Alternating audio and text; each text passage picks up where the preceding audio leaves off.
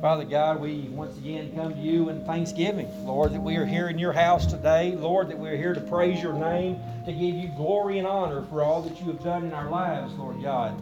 Lord, we've already heard testimony this morning. And Father, we pray that there be more testimonies coming, Lord. Because, Lord, you have touched every life here. Lord, you have made a difference in each person here, Lord God. And Lord, we pray this morning that would be the day, Lord, that your Spirit would stand up, Lord God, and that souls would be touched, Lord, and lives would be changed today. Father, and it's your Spirit, Lord, pours out here, Lord, that it pours out across this community of Dalhart, Lord God. And there be people, Lord, in their living rooms, Lord, in their bedrooms today, Lord, that will cry out for your name, Lord, to cry out for your presence in their lives, Lord God, for your touch. Oh, Father, Lord, if for no other reason, we are here to serve you. And Lord, we serve by sharing your gospel with those around us. Oh, Father, help our lives to reflect you.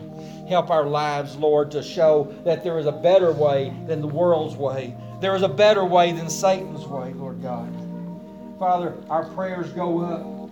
Lord, we all come to you today with needs and wants, Lord. Lord, for healings of people in our families, Lord God, for special touches, Lord. And Father, we all join in unison with that, Lord God, that your hand would be on their lives. Lord God, I pray this morning, Father, I pray this morning for Angela, Lord God, as she's having this terrible migraine right now. Lord, I pray you take that pain from her, Father, that you would bless her. Lord God, that you would just lift that from her. Lord, I pray you be with her and you do that now. Lord, I pray for this family here, Lord. Lord, as they are here, Father God, on their knees at your altar. Lord, they're crying out to you. Father, hear their prayers. Lord, and we know from your word that the answer is already on the way. So, Father, we come to you this morning as your children. Lord, we come to you this morning as just coming as people who have nothing, Lord, and who can do nothing. But, Lord, we're coming to the one source that has everything and can do anything. Lord, be with us this morning in Jesus' name. Amen. From the number of children in here today, I'd say that most of us can relate to that thing of when someone's pregnant, you know that there's a delivery date coming, right? Right. It's not like it's going to be a surprise to you one day when she goes into labor. And in preparation for that, you make preparation. You go to the doctor and you take vitamins and you take care of yourself and you pack a bag and you've got a plan made so that when the time comes, everything is ready to go and you can get to the hospital and have the baby at the hospital and not in the car on the way or something like that. You know, because we need to be prepared. Ladies, you know, when you were pregnant, your whole life was centered around that pregnancy and looking forward to that day. Well, our scripture this morning tells us that's exactly the way we should be looking forward to the day that Jesus returns. We should be prepared for it. We should be living our lives looking at that goal. And even though we don't know the exact day, we should be ready when it gets here. So if you open your Bibles to 1 Thessalonians chapter 5. And we're going to look at what Paul writes here. And he tells us here there are 5 things that we should be as we're waiting on Jesus to return. And there's one thing we should not be. And we'll get to that at the end. You got your Bibles open, 1 Thessalonians chapter 5, starting in verse 1. And we're going to look at those first 11 verses there. Okay, let's start with the first thing we should be is we should be informed. Look at verses, starting in verse 4. It says, "But you aren't in the dark about these things, dear brothers and sisters, and you won't be surprised when the day of the Lord comes like a thief. For you are all children of the light and of the day, and don't belong to darkness and night." You know, if there's one thing that the people coming to this church should know, and I don't care if you're just visiting or if you've been here, coming here for years, the one thing the church should be teaching you are the truths about the Bible. And the truths is that God created. that God sent His Son Jesus to die for your sins, that your salvation is based on belief in Him, and He's returning one day. Those are truths in the Bible that no one can dispute. I don't care what church you go to, what signs outside the door. Those are truths that every church believes. Amen. Jesus is returning. And when He comes, it will be as the victor. He will be coming back as the Lion of Judah. He will not be coming back as the Lamb of God. He's already played that role. His next role is to come as judge of the world. That's something that I hope that people who come to this church know. If you don't, you know it now. You have been informed. Jesus is coming. And in His coming, we should be ready, right? Yes. Do you want to get caught off guard when He shows up? Do you want to be unexpected and He shows and you have no preparation? Because folks, I'm telling you now, when He comes back, all time for preparation is over. There will no longer be, when He steps foot on this earth again, people will not be able to suddenly fall on their face and ask Him to be their Savior. It's over. You see, we have to remember these things. We have to be ready. And as the church, it's our responsibility that you understand these things. As parents, it's your responsibility that your children understand these things. You know, our children grow up to be exactly what we raised them to be. And I know some of you are thinking, oh, my kids are brats. I didn't raise them to be brats. Well, unfortunately, our kids grow up to be exactly how we raise them to be. You want to raise your children in Scripture? You want to raise your children in the church? You want to raise your children to be good Christian people? You got to live it. Because your kids are going to do what you do. They're not going to pay a whole lot of attention to what you say to them. And if you haven't had a teenager yet, you'll know. For those of you who aren't aware, Zach is back with his mom permanently. She got back from Africa, decided she wanted to have her son back. We talked about it. And based on things that was going on here in Zach's life, we thought it was the best thing to go ahead and get him moved. So he's back with his mom, which I think is a good thing for him. That's one of the things. A kid needs to be with their mom. Amen. You know? So I think it's good that he's back with her. We miss him. It's awful quiet at the house. We'll get used to it. Oh, yeah. We were empty nesters before. We liked it. So it's a... But kids, when they get to be teenagers especially, do not put a lot of emphasis in what you say to them, but they will imitate everything you do in front of them. You see, so we have to be careful. Because when our kids grow up and we think, oh man, how'd they turn out so terrible? Go look in the mirror. Because it's our fault. We raised them. But as believers, it's our job to make sure they know about Jesus. As a parent, it's your job to make sure your kids know about Jesus. It's not, well, I took them to church, they should have learned. No. It's your job to make sure they know about Jesus. And you do that by living Jesus out in front of them. They need to know what grace is. They learn what grace is by you showing them grace. They need to know what love is. They learn what love is by you showing that love that God has given you to them. Kids learn by example. And we need to make sure of that. In the Church of the Nazarene, we teach some basic doctrines. We teach the doctrine of the Trinity. We teach the doctrine of salvation, the doctrine of sanctification, the doctrine of healing, and the doctrine of the Lord's return. We talked about this morning in class about doctrines and what they were. Doctrines is what we believe that God's Word is saying. Theology, the study of God. man's thoughts on what God is saying. We teach these things because they're true.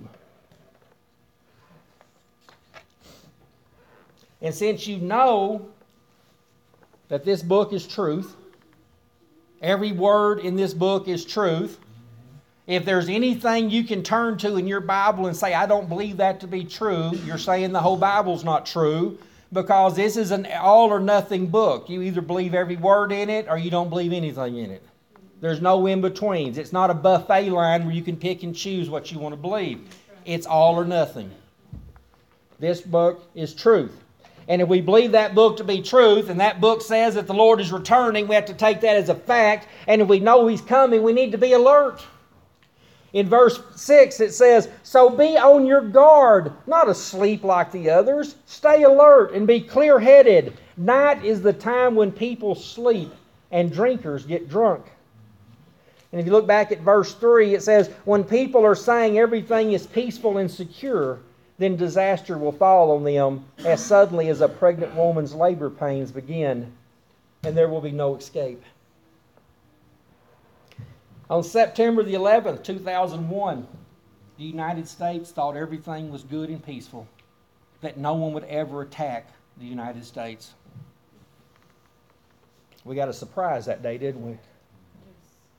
You know, the United States has only been attacked by foreign countries twice, once in Pearl Harbor and once in New York.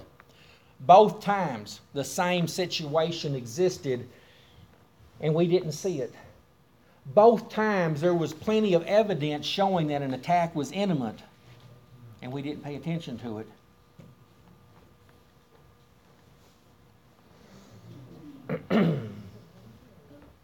Now,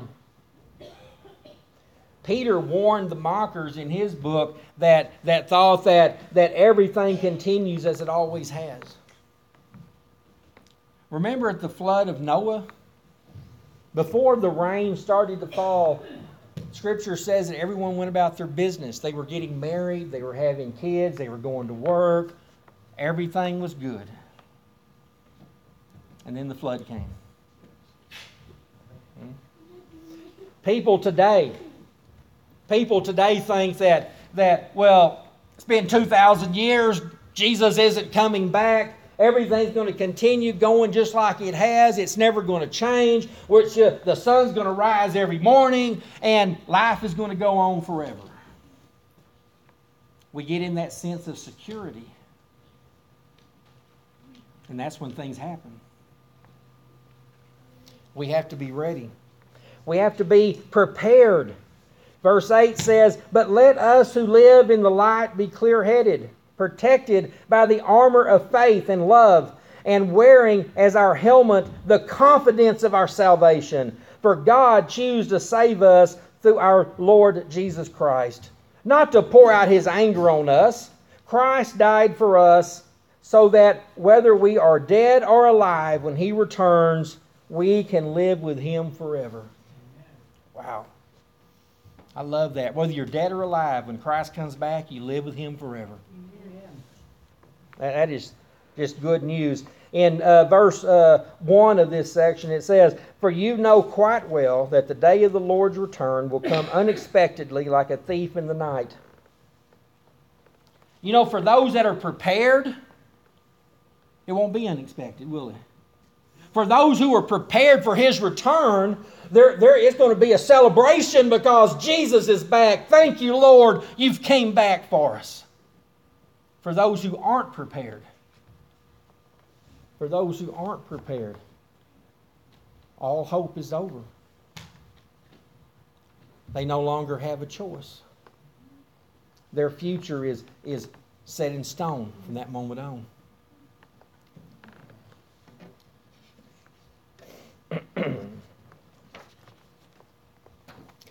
So, how do you get prepared? That'd be my question, right? If Jesus is coming back, and when He comes back, everything changes, life as we know it stops, and everything's different, and those who aren't ready for Him are condemned to hell, then how do I prepare myself for His return? Well, it's quite simple. The scripture we just read tells us that we may have the hope of salvation. That God doesn't intend for us to suffer His judgment. He intends for us to accept His offer of salvation. That's the only thing you have to do to prepare yourself. Nothing else. Except Jesus Christ is your Savior. Let Him go. Believe that when He came to this earth before as the Lamb of God, He came as the sacrifice for your sins, and that on that sacrifice, your sins were forgiven. You have been saved. You have been bought out of slavery from sin. All you have to do is believe that.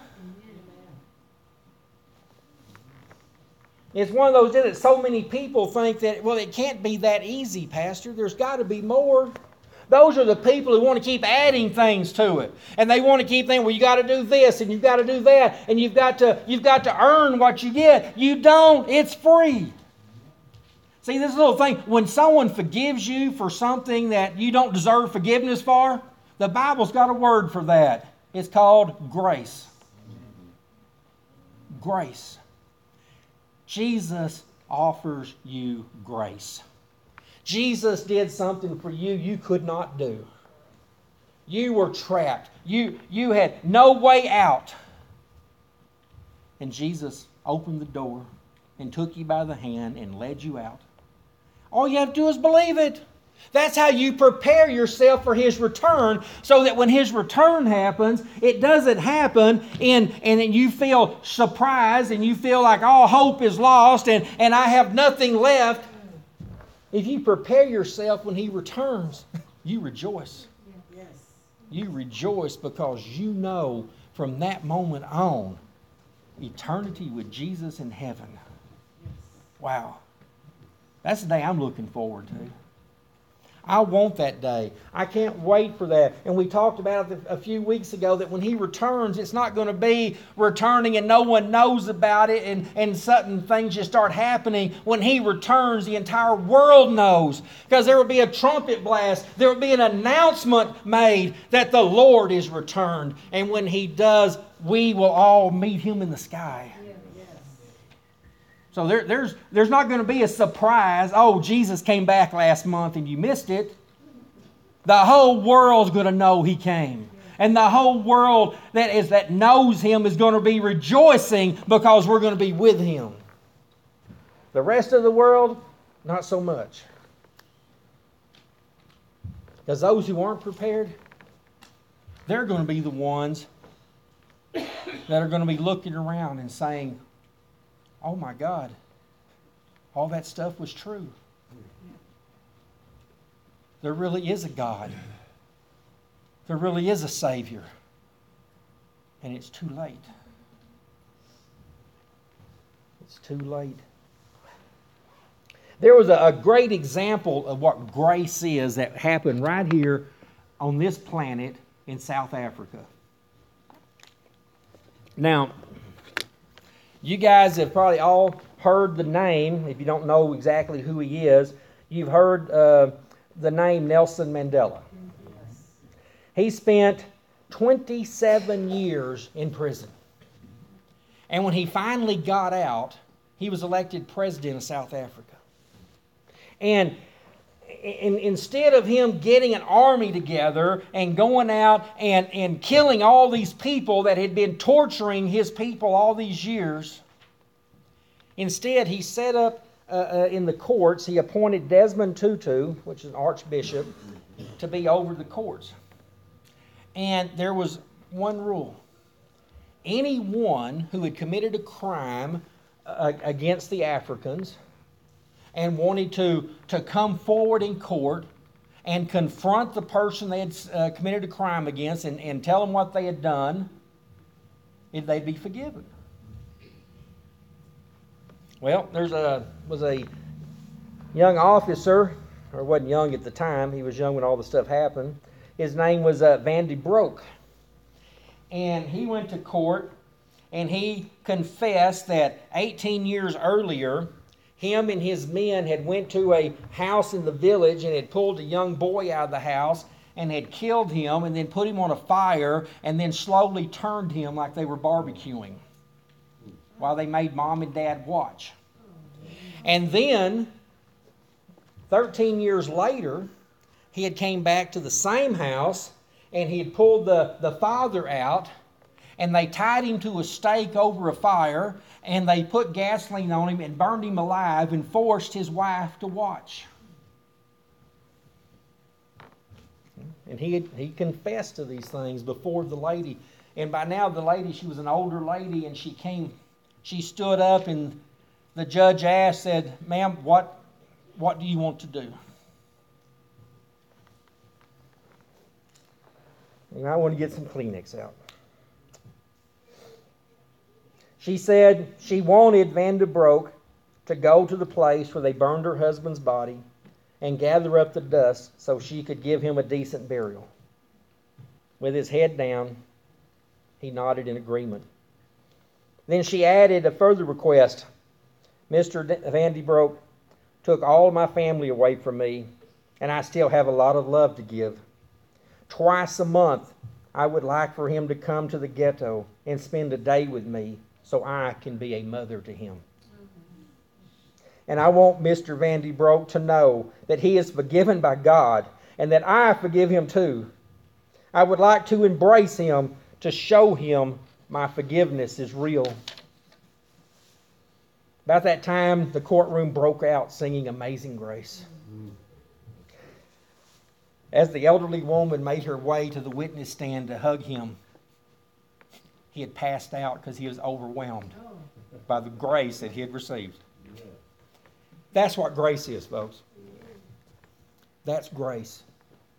That's a real life, human giving grace. And God is so much greater than us, so can you imagine the grace that He gives?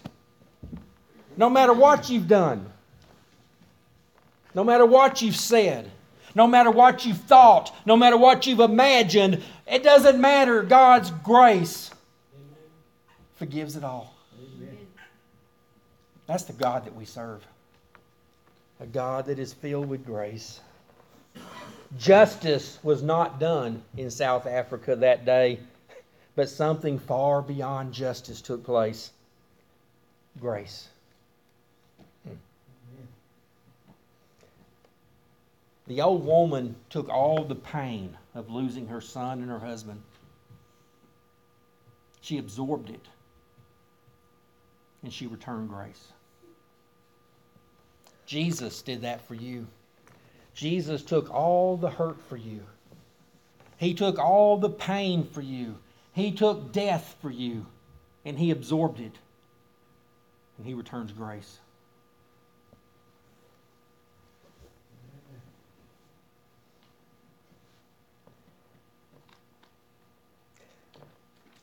Once you've got all that down, there's one other thing that you can be. Excited. You need to be excited. Verse 11 says, "So encourage each other and build each other up, just as you are already doing." Be excited. A lot of times when we talk about death and we talk about resurrection, we talk about Jesus' return, people treat it like this is something you tell kids to keep them in bed at night so they don't get out, the monster under the bed. Yeah. But we are supposed to be taking this story of Jesus' return and of the grace that He's offering, and we're supposed to be excited about it because we are going to be with Him. Amen. And through our excitement, through our passion, through our love, other people will want to be part of that. That's what we're supposed to be. Those lighthouses in a dark place. Attracting those people who don't know Jesus. Disproving those people who say there is no God. Disproving them by showing them love and grace.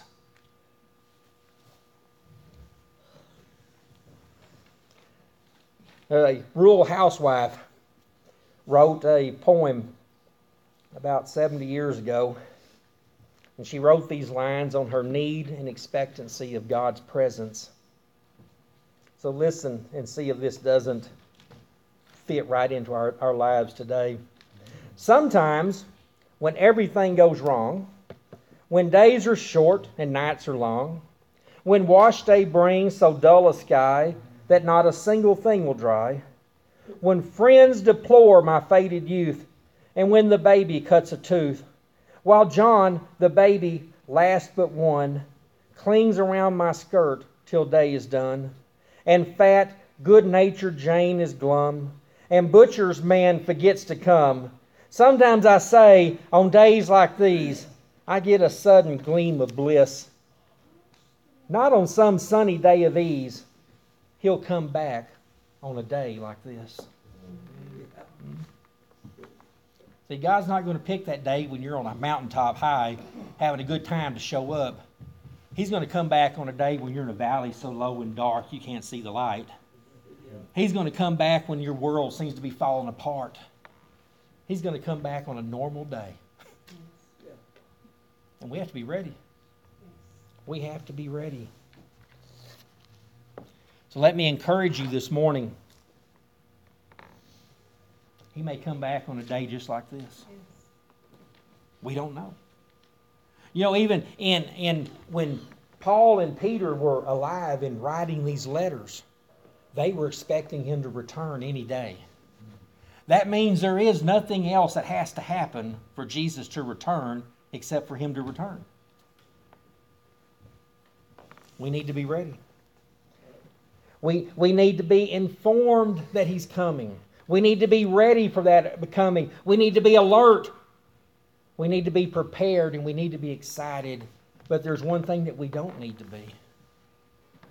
Don't be surprised. Don't be surprised when it happens. Don't be surprised if you find yourself left behind. Because only you know. Your relationship with God is you and him. No one else knows. I can't point to any one of you and tell you you're definitely going to heaven or going to hell. But God knows. Yes. If you have a relationship with Jesus Christ, Scripture says that you'll know that you know that you know. And when you know these things, you will have life and you'll have it abundantly. This morning, if you don't know that, if you're not sure of that, if you're not so confident in that you would say, if he returned this minute, I'd be with him in heaven, then you need to come to the altar and you need to pray. You need to get right with the Lord. Because that's the relationship you need with him. It doesn't matter what kind of relationship your mom had, or your dad, or your grandma. Doesn't matter. There's no sons and daughters. There's no moms and dads. There's no grandchildren in God's book of life. We're all brothers and sisters. You have to have a personal relationship with Jesus Christ. Nothing else will work. Nothing else will come close. So as we stand this morning, if you would just stand and shut your eyes for a moment and just ask yourself this morning, right now, if Jesus returned right now, do I know without a doubt that I'd meet him in the sky?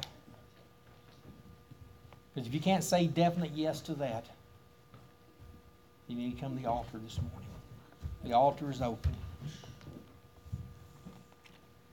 We'll leave it for a minute or so, and then we'll have final prayer. And folks, I don't normally talk the doom and gloom and all this, but this is one of those things that is so serious. If you don't know Jesus, eternity in hell versus a couple of minutes at the altar to get to know him.